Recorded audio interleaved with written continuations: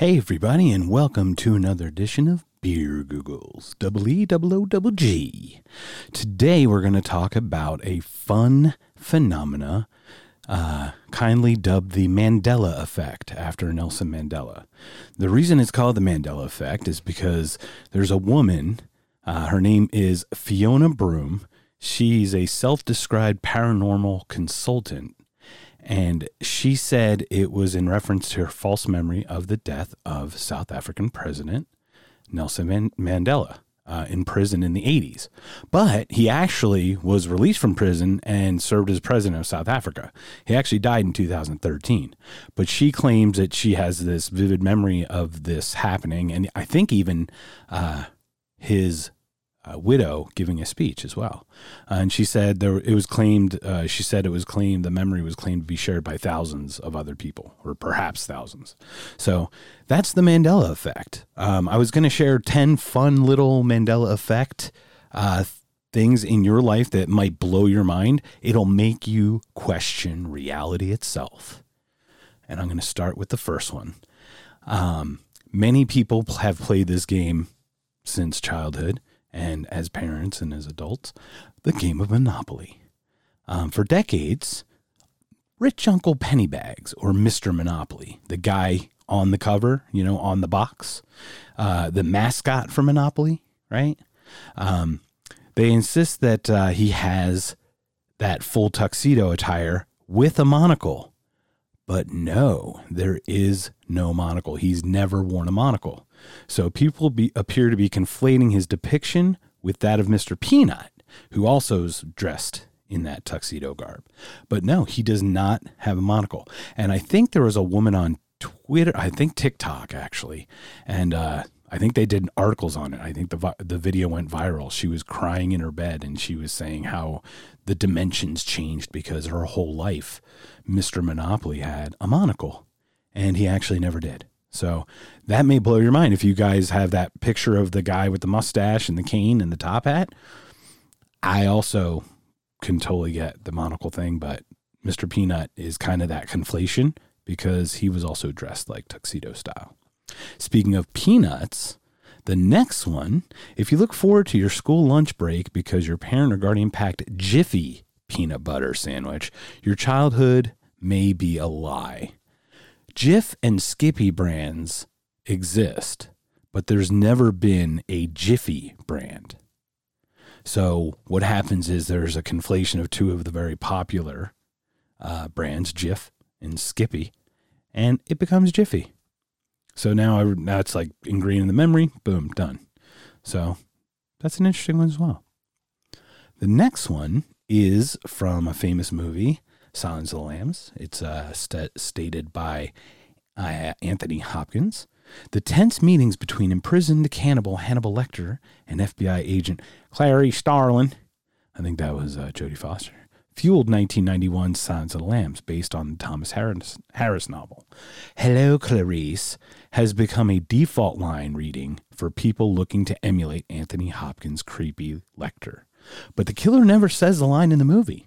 Instead, he says, "Good morning," when meeting Starling for the first time. People remember Lecter greeting Starling and remember him saying Clarice in a melodic tone, creating a false memory of a classic non-quote. Your memory can try to recreate things based on available evidence using context clues, Brewer says. And Brewer's one of the psychologists on this in this article. So that's an interesting one as well. I always said, "Hello, Clarice. Fava beans." Yeah, and Anthony Hopkins is creepy AF. So, and probably like super like awesome to hang around because he's that crazy. But the next one I have, the Fruit of the Loom label. So anybody who's had the underwear with the Fruit of the Loom, there's a bunch of fruit. I remembered as well. I could swear that there was a cornucopia of fruit, which is that horned thing at the end that all the fruit's stuffed into. But it was never coming out of the basket. It was always illustrated as just a pile of fruit. So it was interesting that we did that. So what they say is the more exposure we get to things like advertising, the more memories for things become decontextualized. In other words, people who remember the cornucopia may not have a distinct memory of pulling on a pair of briefs and saying they remember the fruit was involved. They may think, how is fruit usually portrayed? Maybe a cornucopia. So they push it all together. I think that's probably how I would have thought it would have been like, it's got to be in something, right? Like something's got to hold the fruit. Why is it just a pile of fruit? It's kind of strange, but I don't know. The next one that I have, number 5 of 10, is Leonardo da Vinci's frowning Mona Lisa. Leonardo da Vinci's painting is among the most famous works of art in recorded history. So why do so many admirers insist the demure subject of the portrait is frowning instead of correctly describing her with a smirk? Brewer can't say for certain, but conjuring an image of the painting might involve filling the blanks with segments of other paintings. It would be interesting to look at the statistical frequencies of frowns, not smiling or smiling in paintings, he says. Maybe people are just taking the statistical regularity of the art environment.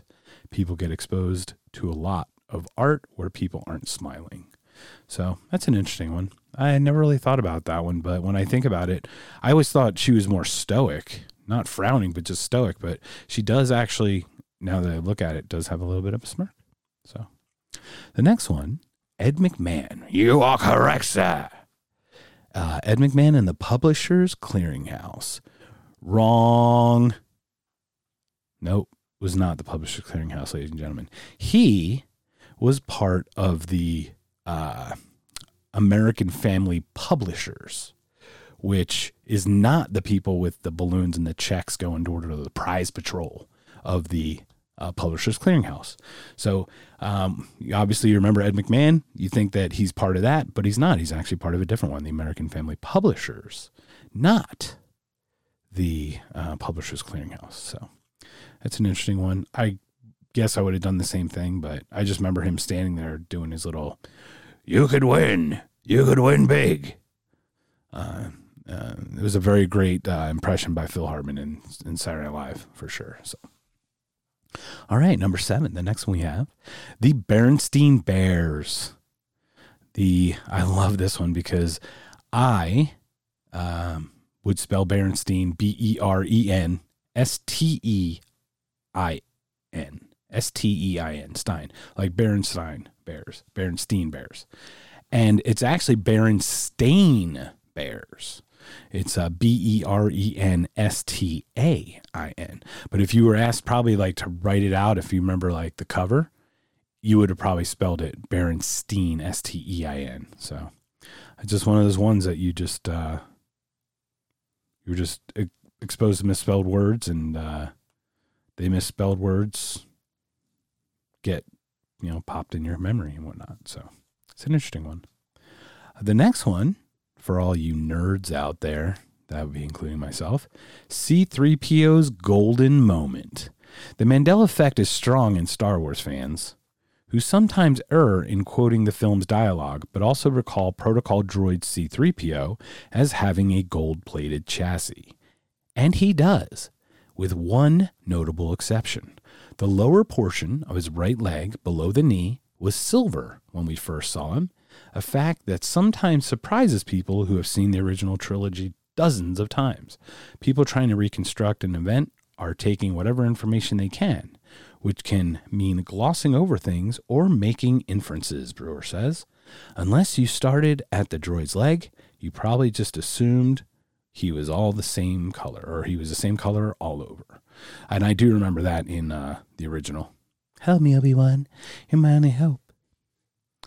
That's an interesting one too, because everyone does think, and I think a lot of people always thought like super shiny, but he was like pretty dirty at some points. So the next one is an interesting one because a lot of people get dressed up as this character from the movies for Halloween. It would be Tom Cruise's character in Risky Business.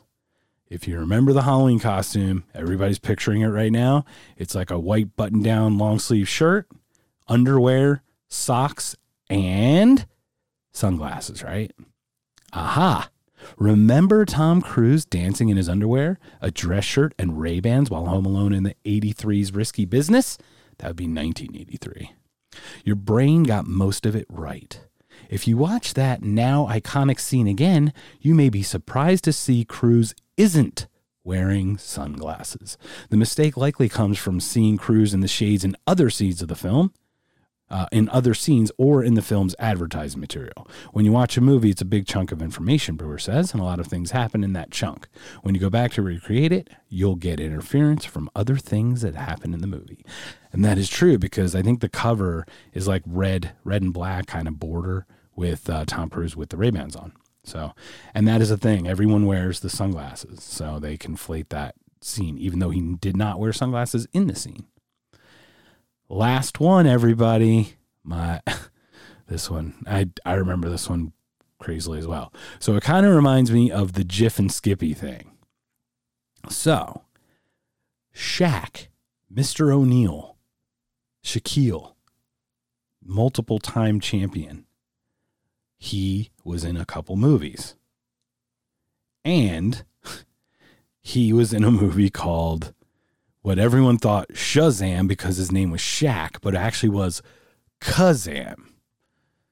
So that's the 10th one. The most startling example of the Mandela effect, the widespread belief that an entire feature film exists titled Shazam, starring actor and comedian Sinbad as a genie.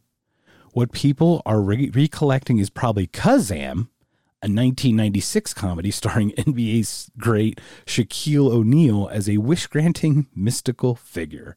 Part of the confusion stems from the fact that Sinbad appeared in several children's films in the 1990s.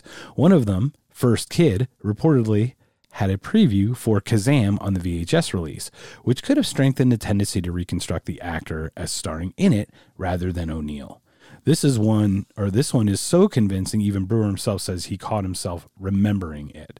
So actually, it wasn't that it was not the movie Shazam, but Sinbad in Shazam, not Shaq in Kazam. And that movie never existed with Sinbad. So that's a very interesting one. So those have been 10 fun little Mandela effects. You will come across a ton of these. If you beer Google Mandela effect, you'll see like ones that say like 50 and 40. I wasn't going to bore you. I was going to try to keep it nice and succinct. Oh my gosh. I made it under 15 minutes, ladies and gentlemen. Very proud of myself. You could do me a favor. Please subscribe, follow, rate, review. Love to hear from you. Love to hear feedback. If you have some Mandela effect stuff, send it my way. I'd love to, I'd be happy to talk about it or to post it. So send it to info@notconscious.com or at @NockedCon on Twitter, I think. So follow us. Love it. Thanks so much for joining us. We will be here. Today was actually, it's Thursday, May 6th. This will be released tomorrow, May 7th, Friday. But on May, is it 11th, I think? On Tuesday, I've got a friend of mine, Frankie J. from the Frankie J has a podcast. He's got some cause he works on. So I loved his story. So I had a nice little conversation with him. And then we're going to play that on Tuesday. Thank you, everybody, for joining me again. I hope you guys have a great day. Take care.